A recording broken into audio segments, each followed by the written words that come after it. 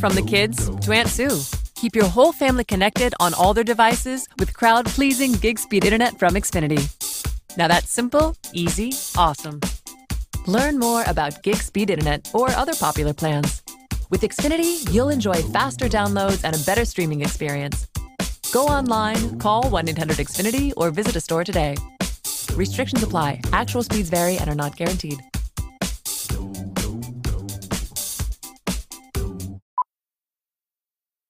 Every day, Comcast Business is helping businesses big and small go beyond the expected to do the extraordinary. Because beyond a simple transaction, there is making a customer for life. Comcast Business, beyond fast. Take your business beyond at ComcastBusiness.com.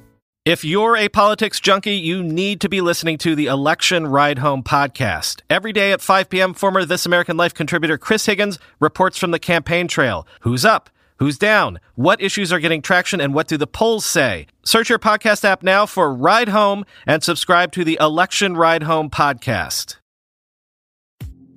I've told people numerous times in the past that if I ever own my own business and I have employees that I have to take care of, one of the job training requirements is having them listen to or read the book by Dale Carnegie, How to Win Friends and Influence People. It has been extremely beneficial to me through the years. I've listened to the audiobook numerous times. I've got the print book as well on my bookshelves, but it is a pretty long book. However, right now you can listen to the entire Blinkist version, and it'll only take you 15 minutes. And you can listen to it absolutely free with a 7... Comcast Business gives you the bandwidth you need to power all your devices. Get started with 200 megabit internet and voice for $99.99 per month. And for a limited time, we'll upgrade your speed to 300 megabits for no additional cost for the first year with a 3-year agreement. Call 1-800-501-6000 today. Comcast Business, beyond fast. Offers 3120. Restrictions apply. Not available in all areas. New business customers only. Limited to Comcast Business Internet. 200 megabits per second and one voice mobility line. Regular rates apply for the first 12 months. 3-year agreement required. Early termination fee applies. Equipment, taxes, and fees extra. Subject to change. Monthly service charge increases by $10 without paperless billing and autopay. Day trial to Blinkist. I love Blinkist. I use it every single day, and it's made for busy people like me and you who want to get the main points out of books quickly without having to read the entire book because, let's face it, we just don't have the time. Well, with an audio feature, Blinkist makes it so easy you can finish 4 books a day just while on your commute back and forth to work. And now they have a special deal just for Weird Darkness listeners. You can have a 7-day free trial so you can get all the books, including Dale Carnegie's How to Win Friends and Influence People. And after that 7 days is up, you can still get Blinkist for 25% off if you want to continue as a subscriber. If not, you can still keep the free version of Blinkist and get a new book every single day anyway. Check it out. Go to Blinkist.com/WeirdDarkness. That's Blinkist, Blinkist, Blinkist.com/WeirdDarkness. Stories and content in Weird Darkness can be disturbing for some listeners and is intended for mature audiences only. Parental discretion is strongly advised.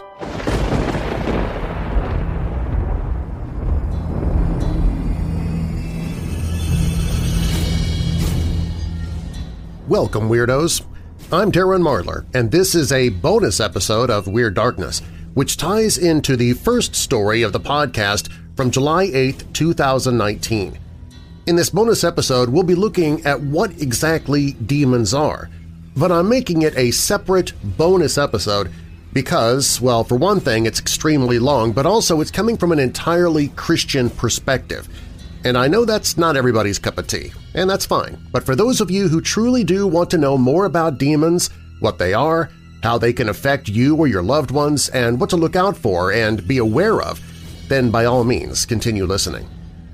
What I'll be sharing is actually an article from the Church of God International, or CGI.org.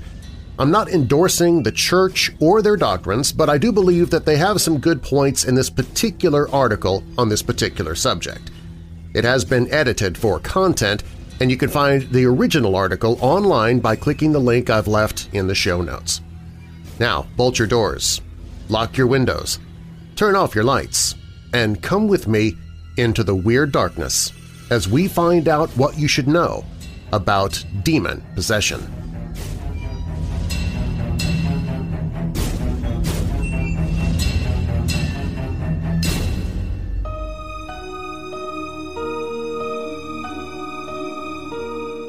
With rampant growth of the occult and Satanism in our societies, and with the exploding popularity of New Age spiritualism, the spirit world is receiving more attention than ever before.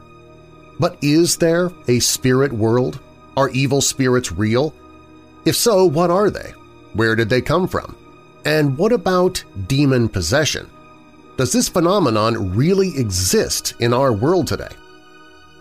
According to 1 Timothy chapter 4, verses 1 through 3, "Now the Spirit speaketh, that in the latter times some shall depart from the faith, giving heed to seducing spirits and doctrines of devils or demons, speaking lies in hypocrisy, having their conscience seared with a hot iron." So warns your Bible. But what are seducing spirits and doctrines of demons?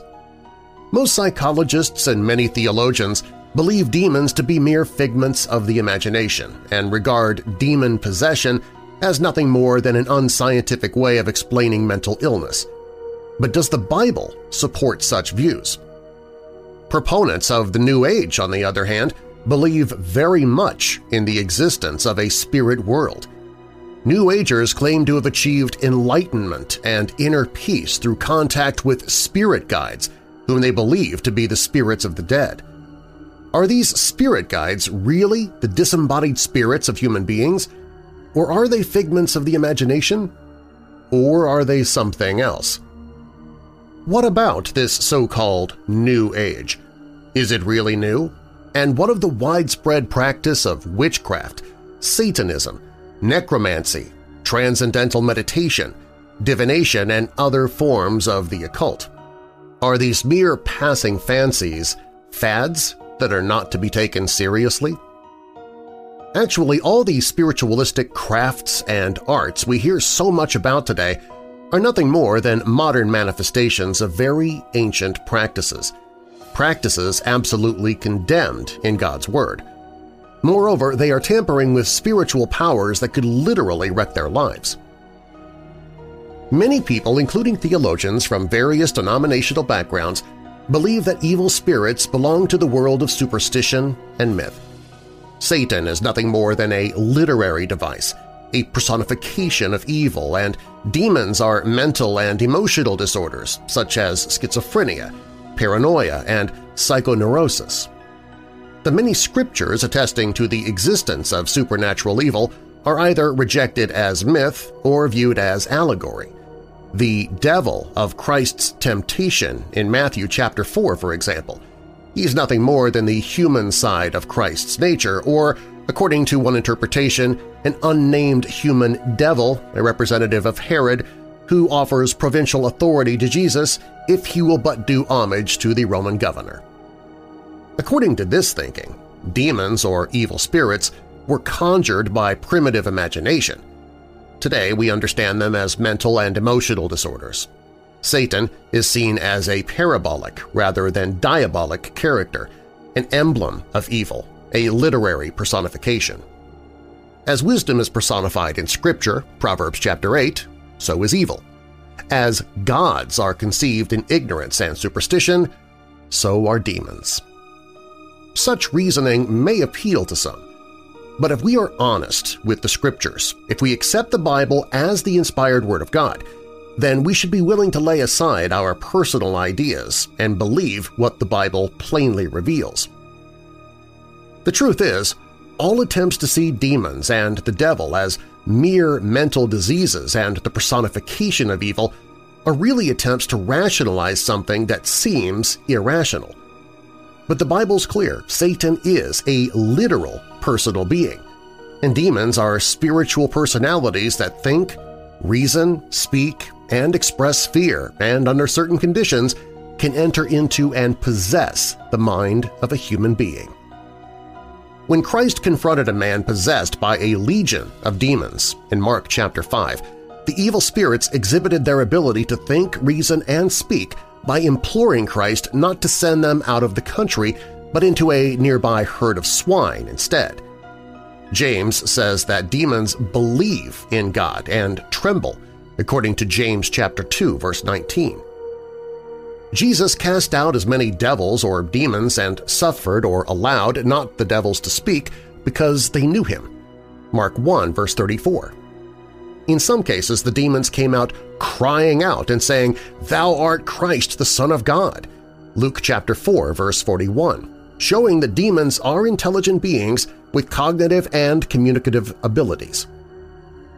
Demon intelligence was again exhibited when 7 Jewish exorcists attempted to cast out an evil spirit in the name of Jesus. And the evil spirit answered and said, "Jesus I know, and Paul I know, but who are ye?" And the man in whom the evil spirit was leaped on them and overcame them and prevailed against them, so that they fled out of that house naked and wounded. Acts chapter 19, verses 13 through 16. It was the evil spirit that spoke, not the man in whom the evil spirit was. Evidently, the difference between mental illness and demonic possession was acknowledged during the 1st century. Matthew speaks of those which were possessed with devils or demons and those which were lunatic, Matthew chapter 4, verse 24, apparently recognizing that insanity and demonic possession are not necessarily the same. It is clear then that demons are literal beings, not mental disorders. Virtually every culture in the history of mankind has believed in the existence of spirits, both good and evil. Such spirits have been called gods, have been venerated and feared, have been regarded the spirits of ancestors, of animals, and of the wicked dead. Throughout the ages, men have attempted to appease the spirits, have sought guidance, protection, good luck, and personal power from them, have created rites and rituals to ward off evil spirits. The Greek word daemon, from which we derive demon, originally had a good as well as a bad connotation. Socrates, for example, was thought to have a daemon or familiar spirit that warned him when he was about to make a wrong decision. Many tribal cultures believe that evil spirits are the hostile spirits of deceased ancestors. Ancestral worship and various rites of exorcism have emerged from this belief. Ancient Greeks and Romans believed that evil spirits were the ghosts or souls of the wicked dead and were to be feared. Such ideas about evil spirits spilled over into Judaism. Josephus, the Jewish historian of the 1st century, apparently believed that demons are no other than the spirits of the wicked which enter into men that are alive and kill them unless they can obtain some help against them. Some even today believe that demons are the spirits of the offspring of unions between angels and antediluvian women. This belief is based on a misinterpretation of Genesis chapter 6, where we read of the sons of God who married the daughters of men. Proponents of this theory say that the sons of God were angels, since angels are sometimes called sons of God, and the daughters of men were, of course, human beings. However popular this idea is destroyed by Christ's assertion that resurrected saints are equal, like or as the angels, in that they neither marry nor are given in marriage, neither can they die anymore. In today's world, where gods and spells have been replaced by science and technology, except among New Agers and occultists, demons are often associated with superstition and myth, and are believed to have been conceived in the imaginations of men who lacked scientific understanding. The Bible has little to say on the origin of demons, but the little it does say provides us with information sufficient for deriving reasonable conclusions about what demons are and why they exist. In the book of Revelation, chapter 12, the devil and his angels are engaged in supernatural warfare with the archangel Michael and his celestial armies. And there was war in heaven. Michael and his angels fought against the dragon, that's Satan, and the dragon fought, and his angels, and prevailed not, neither was their place found any more in heaven. And the great dragon was cast out, that old serpent called the devil and Satan, which deceiveth the whole world. He was cast out into the earth, and his angels were cast out with him. Revelation chapter 12, verses 7, 8, and 9. This particular prophecy has yet to be fulfilled, but Scripture evidence indicates that this, as many other prophecies, has dual meaning, where a past occurrence is used to describe a future event. This implies that the devil and his angels have already been cast out of heaven, and from all indications it happened long ago, even before the creation of Adam. The angels that sinned, then, are the angels who followed Satan in his rebellion, whose expulsion from heaven is used in Revelation as a type, a representation of a future event. The main point is that Satan the devil has angels, and the devil's angels are the evil spirits the Bible calls demons. They are the angels that followed Satan in his rebellion. No other explanation for the existence of demons agrees with God's revealed word. So yes, demons do exist. They have been active on this earth for millennia, as we have seen. But what kinds of problems do they cause? Are there different kinds of demons? Are some more aggressive than others? And what about mental illness? How does that differ from demon possession? Jesus gave his 12 disciples power and authority over all devils or demons and to cure disease.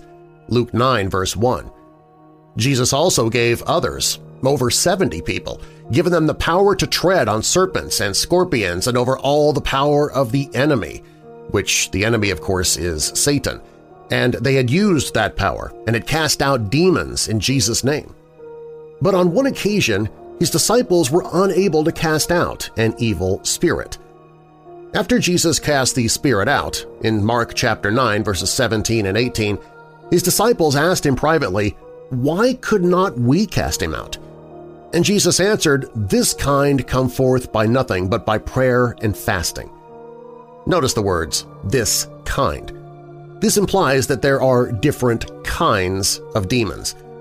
In this case, the demon appears to have been a particularly stubborn, aggressive kind. Some demons are more aggressive, hateful, vengeful than others, and different demons affect the people they possess in different ways.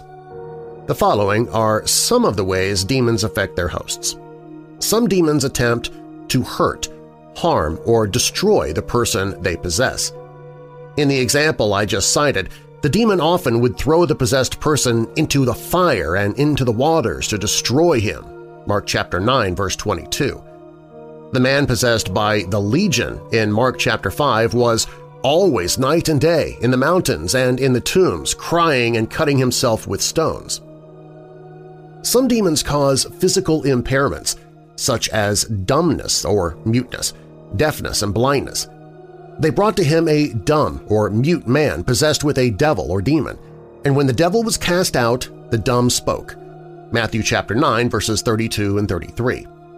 Then was brought unto him one possessed with a devil, blind and dumb, and he healed him, insomuch that the blind and dumb both spoke and saw.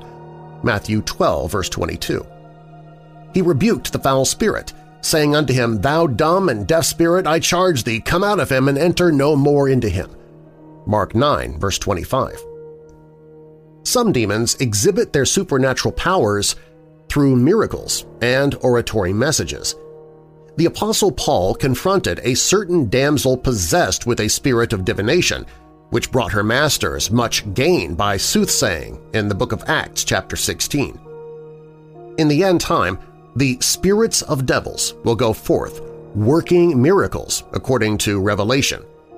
The miracles of demons often include such phenomena as levitation, telekinesis, mind reading, and automatic writing.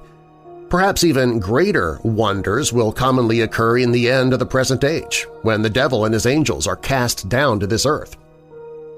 Demon-possessed persons sometimes display extraordinary physical strength. In the case of the man possessed by the legion, no man could bind him, not even with chains, because he'd often been bound with fetters and chains, and the chains had been plucked asunder by him, and the fetters broken in pieces. Neither could any man tame him. Mark chapter 5. Some demons are foul spirits. We read of these in Mark chapter 9 and Revelation chapter 18. Apparently they are considered foul or unclean because they cause the people they possess to exhibit immoral, perhaps perverse behavior and spew out vile, filthy language and obscenities. Very often, demons cause the persons they possess to appear insane. This may not be true of every case, but it is certainly true of many. The man with the legion and the boy who was thrown in the fire and in the water are a couple of examples. In addition to the previous facts about demon possession, the scriptures also reveal that multiple possessions, when a person is possessed by several demons at the same time, occasionally occurs. When Christ cast out the legion, the demons went into a herd of swine, and the whole herd, about 2,000, ran into the sea and drowned. The number of swine may indicate how many demons had possessed the man. In any case, the name legion indicates at least more than 1 or 2, or even 7, which was the number Jesus had cast out of Mary Magdalene in Mark chapter 16. Some present-day cases of split personality could be demonic possessions. Distinguishing between possession and mental illness, though, is often difficult. The rule of thumb is most cases of mental illness are not cases of demon possession. However, where there are marked changes in personality, not the occurrence of despondency, depression, or anxiety, the onset of sudden bouts of violent hostility, or the occurrence of supernatural phenomena in the vicinity of the person in question, then demon possession is a very real possibility. But be careful about jumping to conclusions, and don't go looking for an exorcist when such cases arise. The psychiatric evaluation of a trained professional is the first course of action you should pursue.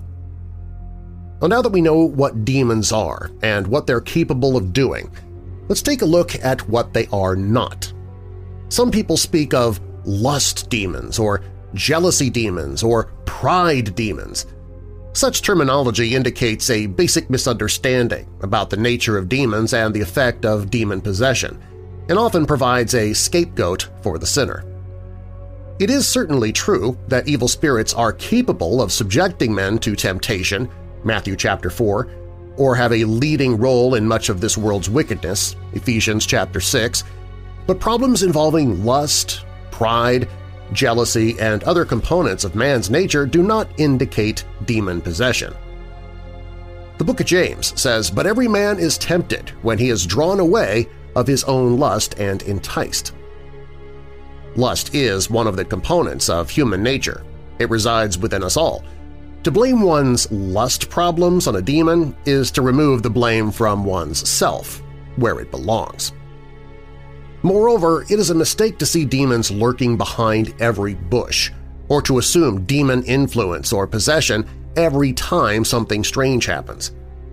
Most unidentified flying objects, strange noises, and creaking floors are not the result of demonic activity or even paranormal activity. Most mental and emotional illnesses are not brought on by demons. But by assuming that demons are to blame for our sins, our pride, jealousy, covetousness, or hot-headed temper and impatience, we're depriving ourselves of any real success in spiritual and personal growth and development. The drives and emotions involved in problems such as these do not warrant expulsion. They call for a firmly established set of priorities, for a disciplined life, and for time. This is not to say that demons do not exert an influence in the evils of this world. Indeed, they do. But influence and possession are two entirely different manifestations of demonic activity. In possession, the evil spirit inhabits and takes control of the mind of its victim. In cases of demonic influence, however, the spirit is able to put certain thoughts into a person's mind, but does not inhabit and control the mind. The Apostle Paul links course of this world with the spirit that now worketh in the children of disobedience, Ephesians chapter 2.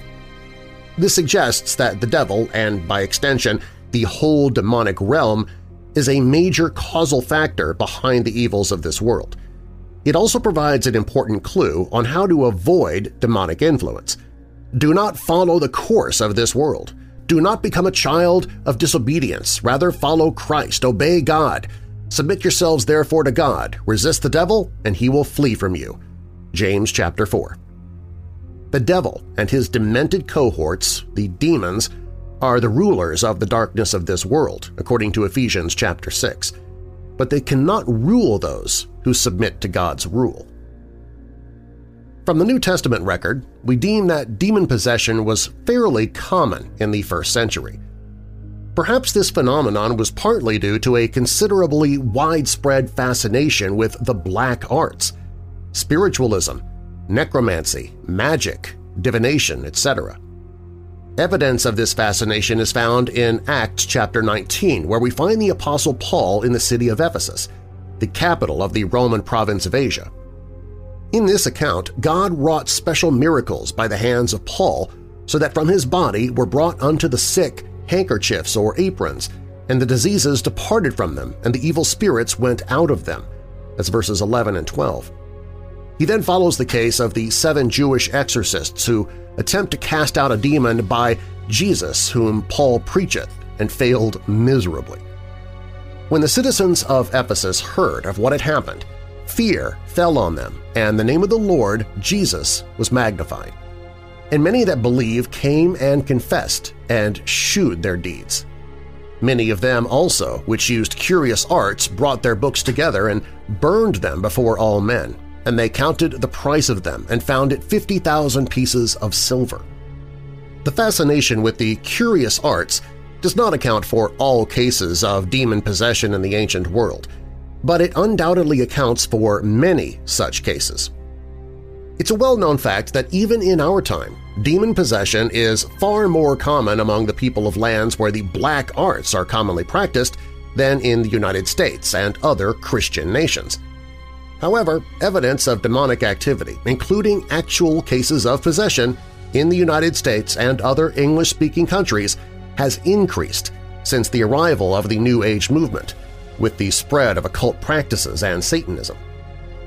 Demon possession is a very real phenomenon in today's world, and so is the practice of exorcism, rituals, prayers, incantations, and special methods used in the expulsion of evil spirits from possessed persons. This curious art was well known among both Jews and pagans in ancient times. Some Jewish rabbis still practice exorcism, as do Hindus and Muslims. In some pagan exorcisms, the possessed person is tortured based on the belief that the possessing spirit can be afflicted and thus driven out by afflicting the body of the possessed.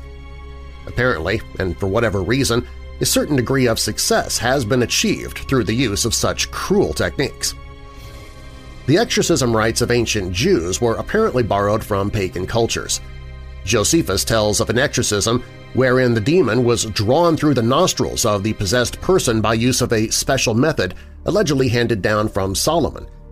The rite consisted of a special nose ring and incantations allegedly composed by Solomon himself. Of course, no such rites appear in the Law of Moses and are nowhere authorized by Scripture. If the exorcism ritual described by Josephus was indeed composed by Solomon, then it was composed in his latter years, while he was under the influence of his heathen wives. Many cases of possession and exorcism have been documented in the professing Christian world as well. Malachi Martin, Catholic scholar and former Jesuit professor at the Pontifical Biblical Institute in Rome, recounts 5 American cases of possession and exorcism in his book Hostage to the Devil. Before detailing the events of the 5 cases, Martin states that the cases are true and that his accounts are based on extensive interviews with persons directly and indirectly involved and on tapes made during the exorcisms. The chapters that follow recount some of the most chilling events imaginable.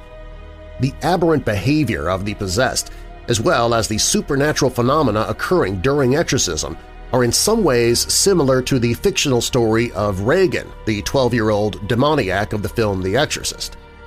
According to Martin's research, some of the physical phenomena frequently associated with possession include the inexplicable stench which permeates the room where the exorcism is performed, freezing temperatures in the room, though other parts of the house are warm, telepathic powers about purely religious and moral matters, a peculiar unlined or completely smooth or stretched skin, or unusual distortion of the face, or other physical and behavioral transformations, possessed gravity, the possessed person becomes physically immovable, or those around the possessed are weighed down with a suffocating pressure, levitation, the possessed rises and floats off the ground, the chair or the bed, there's no physical traceable support, violent smashing of furniture, constant opening and slamming of doors, tearing of fabric in the vicinity of the possessed without a hand laid on them, and so on. Before the exorcism rites begin, loose objects are removed from the room. During the exorcism, one form of violence may and most often does cause an object, light or heavy, to move about, rock back and forth, skitter or fly across the room, make much noise, strike the priest or the possessed or the assistants. It is not rare for people to emerge from an exorcism with serious physical wounds.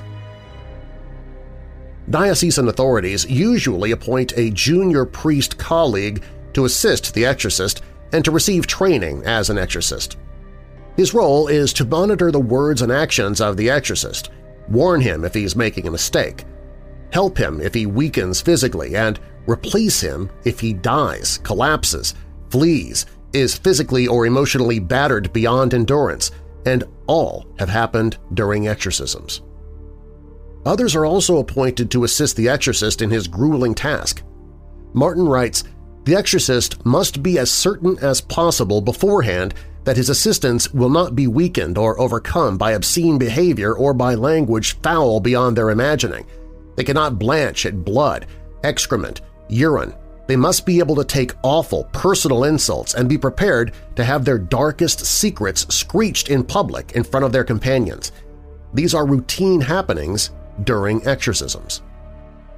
Even with all the care in the world, Martin states, there is no way an exorcist can completely prepare his assistants for what lies in store for them. Even though they are not subject to the direct and unremitting attack the priest will undergo, it is not uncommon for assistants to quit or be carried out in the middle of an exorcism. According to Martin, exorcisms commonly last 10 to 12 hours, but some continue for several days, and a few last for weeks. Once begun, Martin explains, except on the rarest occasions, there are no timeouts, although one or other of the people present may leave the room for a few minutes to take some food, to rest very briefly, or go to the bathroom. Exorcisms are not only stressful for the possessed, but for the exorcism teams as well. In People of the Lie, author M. Scott Peck, M.D., discusses the 2 exorcisms he has personally witnessed. One lasted 4 days, the other lasted 3 days, he says, and both were successful. And even though the outcome was successful, he writes, most members of the exorcism teams had emotional reactions to contend with in the weeks afterward. Dr. Peck is not certain about which comes first, involvement in the occult or demon possession. But one thing is certain, there is a definite connection between the two. Peck writes, "It seems clear from the literature on possession that the majority of cases have had involvement with the occult." Both the patients in the exorcisms he witnessed had been involved in the occult. In one patient, the process seemed to begin with involvement in the occult at the age of 12. In the other, the process apparently began at the age of 5 with something more ghastly than what one would ordinarily consider occult. The lesson is clear. If you value your life, your sanity, your mental and emotional health and well-being, then stay away from the occult. Avoid anything that resembles the occult, including New Age spiritualism. Remember, God utterly condemns such things, and there are other preventative steps that you can take. The following is a summarization of the things you can do to protect yourself from demonic activity. As stated above, avoid all forms of the occult and New Age spiritualism. Also be aware of the harmful effects of drugs, cocaine, heroin, etc., and heavy metal music. Most drug addicts and heavy metal fans are not demon-possessed, but the connection of drug abuse and heavy metal with the occult and with aberrant behavior, depression, and suicidal tendencies cannot be ignored. Ancient mediums used mood-inducing substances and environments to prepare their minds for contact with the spirit world. Their modern-day counterparts are still using drugs. Practice emotional control.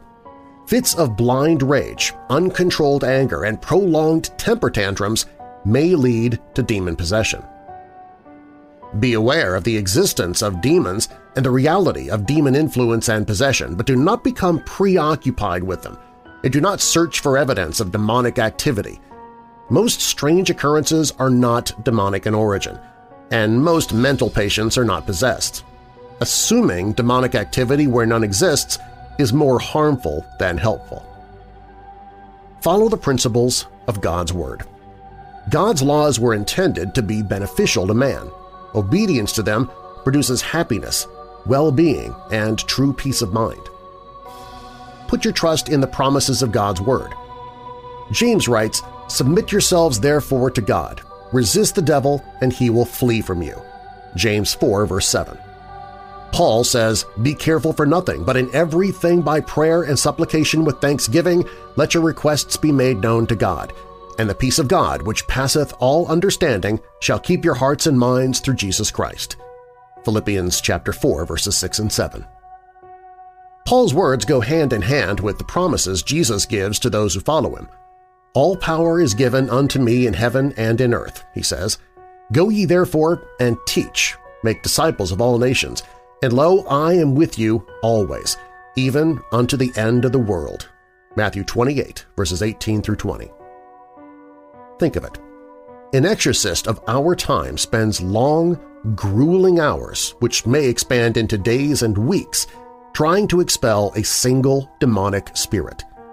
He risks injury and emotional impairment during the ordeal, and when it's over, he may require some weeks in recovering from the incredibly demanding experience.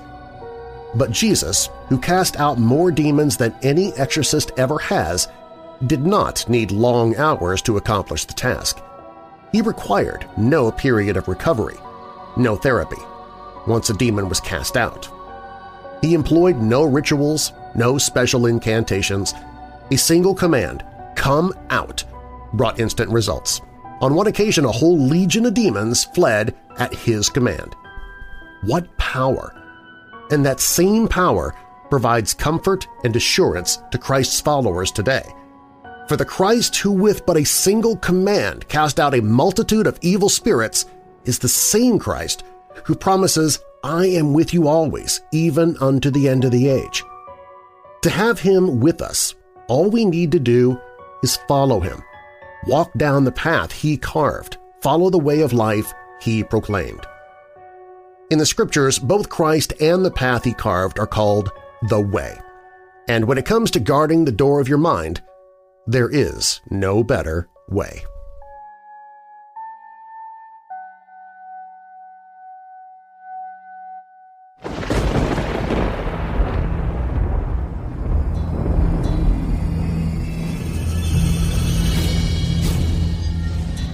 Thanks for listening to this bonus episode of Weird Darkness. Again, this is an appendage of the episode posted July 8, 2019, entitled When Your Home Has a Demon, and I will have a link to that episode in the show notes. The info in this episode comes from the CGI.org website and has been edited for content and time. You can read the full article by clicking the link in the show notes.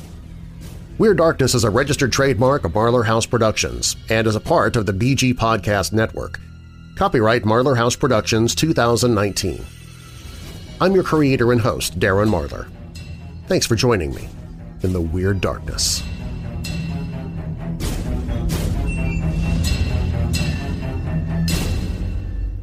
This episode of Weird Darkness is brought to you by MyPillow. Weirdo family member Kitty sent me an email saying, "My husband works out of state the majority of the time, and when he left he wanted to take his MyPillow with him. That's how much he loves his." Right now you can get 2 premium MyPillows for one low price. Go to MyPillow.com and use the promo code WEIRD or call 800-945-7192. That's 800-945-7192 or MyPillow.com. Promo code WEIRD. Depression comes to all of us at times. I know personally, as I suffer from depression myself and have most of my life. But if you can't seem to get out of it, you're not alone. Call 1-800-273-8255. They'll show you a way out of your depression, even if you're trying to deal with it through drugs or alcohol. With the FMLA, you can take a leave of absence from your job and return to it once you've found help. Call 1-800-273-8255. That's 1-800-273-8255.